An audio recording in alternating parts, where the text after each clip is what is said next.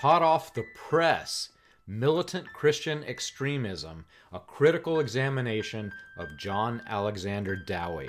The Kindle version just went live this afternoon. Paperback version is coming soon.